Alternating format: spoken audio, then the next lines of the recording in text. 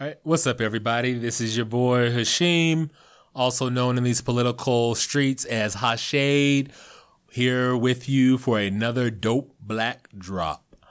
So hope everyone's doing well in these times of crisis. And with us being close, like we are 44 days until election day, 44 days until doomsday or until victory, right? And we need everybody in there, but I'm working the world of politics and my mind was just thinking like there's so much to do. I don't see a lot of people like me out here doing this type of stuff. And if you know me, my mind just goes 1,000 places all at once.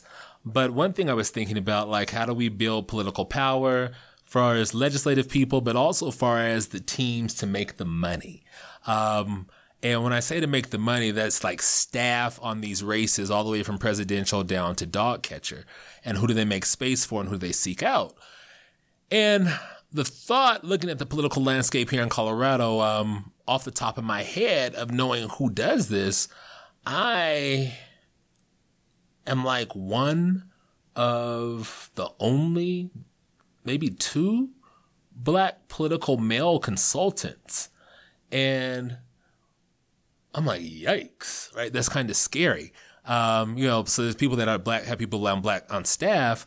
But when you look at from the consultant aspect and those that are skilled in the campaign work, a lot of the reach right now is being reached out to check boxes. So that means that black women are in high commodity. And that's cool, right? Like, I love black women. I support black women. I wouldn't be here if it wasn't for a black woman. But I also am looking at like the behind the scene works on that. And I believe that there are energies, call them what you want, but I will label it as white supremacist energies that are pushing for, we're going to get as many tokens, we're going to get as much bang for our buck as we can, and we're going to use black women while and I guess maybe this is more like the I statement, since the numbers are so low. But here we have this skilled black man, but we don't like him because he's too outspoken. So we will utilize a black woman and we will justify that by saying we are making space for women, right? So follow me. I mean, those out there might already know, but follow me if you can. It is feminism being used as a weapon, right? And used as justification to box people out of work. This might be something that I have to come back with you and develop the thought on more for those of you that aren't able to draw those lines on that. But they're checking the box. And as we know, as fear perceptors go, as we know, as trying to climb the ladder, the issues that black men have, especially those who present a different way, Afrocentric, dark skin, properly melanated, as I say, the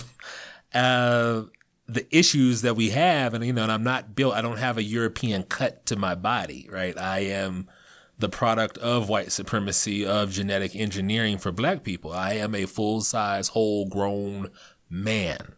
And yeah, all of those things that we need to talk about that we have suppressed are things that I am subjected to, but these good-hearted liberal or these good-hearted so-called trying people are like, no, my team is diverse, but without scratching a little deeper to see how they arrived with where they arrived. And it just gets real complex and it might even get boring for some, but that is one of the things that came on my mind for this moment of dope black drops.